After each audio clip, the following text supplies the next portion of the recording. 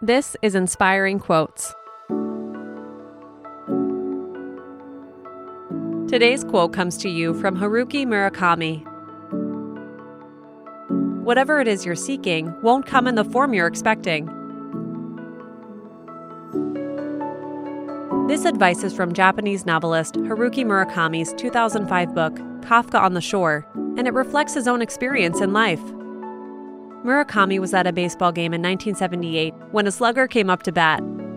The player hit a double, and at that very moment, Murakami was inspired to write his first novel. He started it as soon as he got home that night, and today, Murakami is an internationally acclaimed, best-selling author. He didn't go to that game thinking about writing a book, though. It was an unexpected result. We can follow his lead by continually getting out and experiencing life. You never know when inspiration will strike.